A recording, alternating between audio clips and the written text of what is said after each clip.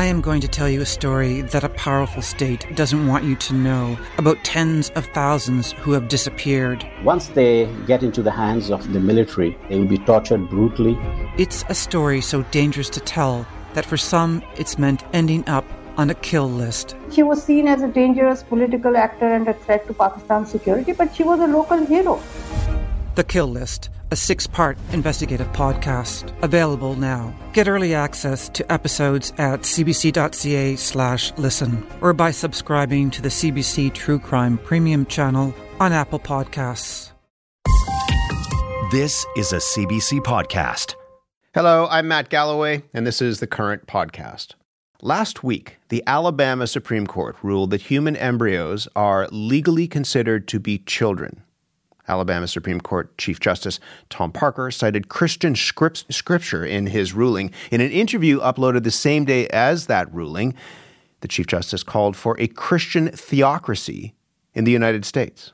God created government. And the fact that we have let it go into the possession of others is heartbreaking. This ruling from the Alabama Supreme Court means that some Alabama in-vitro fertilization clinics have shut down, at least for now. Critics say this is an attack on reproductive rights and bodily autonomy. Even some Republican Party stalwarts are worried about the impact on IVF treatment, including the party's presidential frontrunner, Donald Trump. I strongly support the availability of IVF for couples who are trying to have a precious little beautiful baby. AshLeigh Meyer Dunham has been trying to sort through this chaos. She is a lawyer in Alabama, specializes in cases involving assisted reproductive technology. She's also a mother whose daughter was conceived through IVF. AshLeigh, good morning. Good morning. What went through your mind when you heard this ruling? I have to say that the very first thing that went through my mind was heartbreak for the couples that lost their chance at having a child. I thought it was just absolutely terrible that this happened. But when I started reading the opinion, it became very, very concerning for me, for not only my clients, but also for myself personally. And then when the IVF clinic started shutting down, things became very chaotic. I want to talk about that chaos, but legally, I mean, as a lawyer, let's walk through a little bit of what happened here. As you understand it, what was the rationale in the ruling for considering embryos to have the same legal status as children? So essentially, they used a law that is very, very, very old, and they interpreted it to say that embryos were entitled to personhood, basically making them the same as a living, breathing person who has actually been born, carried to term, born, and as the person who is carrying that child. So the moment that life was created, so the life at conception has now become the norm in Alabama. And as of Friday, at least 14 other states now have the legislatures trying to put in this exact same thing in their states. This came out of one specific story where there were embryos that were taken from a tank in an IVF clinic and they were dropped on the floor. And the court had said that the parents-to-be, I suppose, could sue that clinic because wrongful death laws would also apply to unborn children, and that includes embryos. Is that right? That's right. So at any point in time that after those embryos are created, if anything happens, whether it's something, once they're transferred or something happens in the clinic, they're considered persons. So from the moment of conception, it doesn't just impact IVF families, it impacts everyone. That's the whole idea of personhood, that life begins, children exactly. have rights at the moment of conception. Right. And that has been an ongoing agenda for at least some people in the United States. And that is now, there are numerous congressmen who are backing the life at conception, the life at conception rule to go across the entire U.S. So it's not just an Alabama problem. It is a United States problem. You're in Alabama, though. I mean, can you understand, as somebody who is from that state, lives in that state, can you understand the impetus for this and where this is coming from? Personally, I went through IVF and I prayed for my embryos, but I didn't pray for an embryo. I prayed for a child. So while I understand that once you find out that you're pregnant, or once that a pregnancy occurs, that's what you wanted, but that's not what you really wanted. That's not the end goal. The baby is the end goal. So I think that it's rooted in absolute misunderstanding of the entire scientific process that creates a child and what these people are going through. I never wanted an embryo. I wanted a baby. And my daughter wasn't here. I didn't have that baby until I held her in my arms. So to regulate that before she could even be implanted is ludicrous. What are the legal complications that a ruling like this has created? I mentioned that there are some IVF clinics that have temporarily, at the very least, shut down. But again, from a lawyer's perspective, legally, what's going on in the wake of this ruling? So from a lawyer's perspective, while the Attorney General has come out and said, we will not prosecute clinics for doing IVF and creating embryos, you have to think about the implications for the IVF clinics. So if something happens during a transfer and say the embryo does not transfer all the way into the uterus and it comes back down and they have to do another transfer, or if there is at any point in time that they can say that the reason an embryo arrests, which is when the embryo stops developing, at any point in time they could say that, they could blame the doctors for this. And those doctors could be sued for wrongful death. They could be sued for wrongful death, exactly. And so that's a huge issue. It put a lot of pressure on these doctors. So of course they're going to shut down. And not only that, if we start shipping them out of state, at this point in time, they're considered a child. Is that child trafficking? We have to worry about those things as well. And then in addition to that, even if we don't want to consider IVF families, we have to consider people who get pregnant. If you have a high-risk pregnancy, from the moment of conception, your body can now be regulated by the government. And you could be prosecuted for a miscarriage. Or at least, at the very least, be investigated by the police for it. And so given all of that, what are you hearing from your clients about what this might mean for them?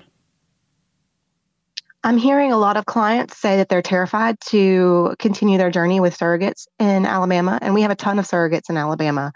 I have clients who can't have their embryos shipped to Alabama because the main embryo shipping companies will not ship to Alabama because the embryos are not safe here.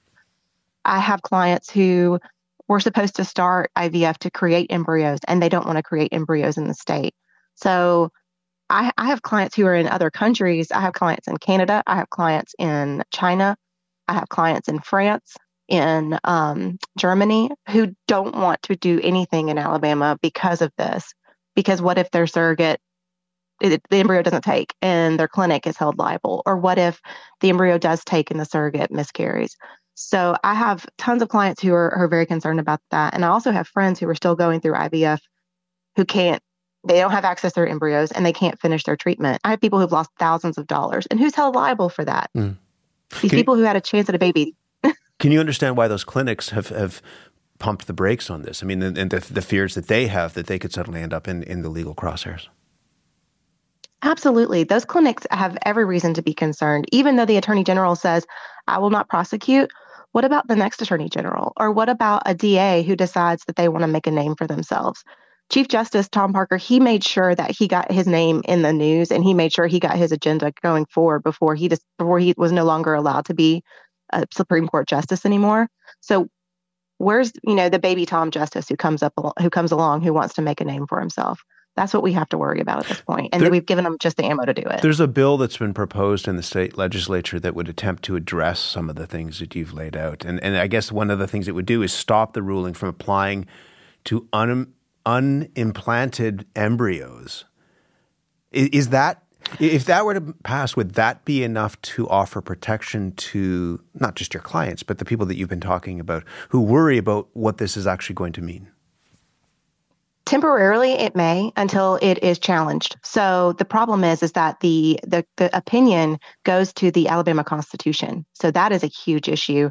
We can't fix it with this Band-Aid. While it is a great start, the person, who wants to use the ammo that the Supreme Court has provided, they can now use that to overturn any rule or any law or any bill in Alabama. They can overturn it later on unless we amend our Constitution, which can only be done in November. And even then, there's a complicated process before that happens. What needs to happen is that the congressmen and women need to support the Access to Family Building Act, which Senator Tammy Duckworth is trying to push forward, because that would make it a nationwide protection for IVF and other ART services. What do you make of the fact that even Republicans have taken an issue with this ruling? Mike Pence, former vice president, evangelical, anti-abortion, he himself and his family used IVF to start a family. He supports the treatments. He has said that those who use fertility treatments need to be protected by law. What they've said are very chosen words. A lot of these same people have also voted for the Life Begins at Conception Act that they tried to get passed. They're the ones who are pushing to make sure that embryos have personhood, who have said that life begins at conception, to regulate from the moment of conception. So while they're saying this right now, it's because of the public backlash. It's because of the outrage that has happened. This is not their responses are political at best. When you start looking at their voting histories, just make sure you check that before you say, okay, I actually agree with these people now. Everyone who's looking at voting coming up, they need to look at what the voting history was. Did they vote for life at conception? Did they say previously that they wanted to regulate these things? And if you even look at at Donald Trump's words, he himself used very, very specific words in what he had to say. So while he's saying, I support IVF and I support building families, he's not saying it for everyone. He's limiting it. And that's where we have to worry is, if we get some IVF protection, is it going to only be for married couples? Is it only going to be for a man and a woman who are married? Those are things we also have to be concerned about. Just in the last couple of minutes that we have, what do you think this is really about? I think, honestly, it's about controlling women's reproductive rights. I think they, came for Dobbs, and they said in their Dobbs decision, we're coming for, basically, they said, we're coming for contraception. This is a ruling that overturned Roe v. Wade, Dobbs. Yes, Dobbs, the one that overturned Roe v. Wade, which gave women the right to choose. And at this point in time, they're coming for contraception, and they're coming for regulating women's bodies. So that is a huge issue. Are we going to be able to, at this point in time, make any choices in our marriages or in our bedroom or any other place? So this is a huge problem. And I think that we do have to worry about the implications of this across the U.S. What happens now? You have an election coming up in November. We vote, we speak, and we vote. Tomorrow, the women of the state are going down to Montgomery to have a chat with our legislatures, to tell them, hey, yes, a very serious chat, and tell them that we will not stand for this. But this is not enough, and I don't think people realize that. We've got to do it on a national level. But more than anything, we've got to amend Alabama's Constitution, and it needs to be fixed because it's horrendous. But on a national level, we need to protect people's access to building their families. This is a complicated story. It's also personal for you. And I really do appreciate you walking us through the details of it, but also how it impacts you and how it will impact others. AshLeigh, thank you very much. Thank you. AshLeigh Meyer Dunham is a lawyer who specializes in assisted reproductive technology. We reached her in Birmingham, Alabama. For more CBC podcasts, go to cbc.ca/podcasts.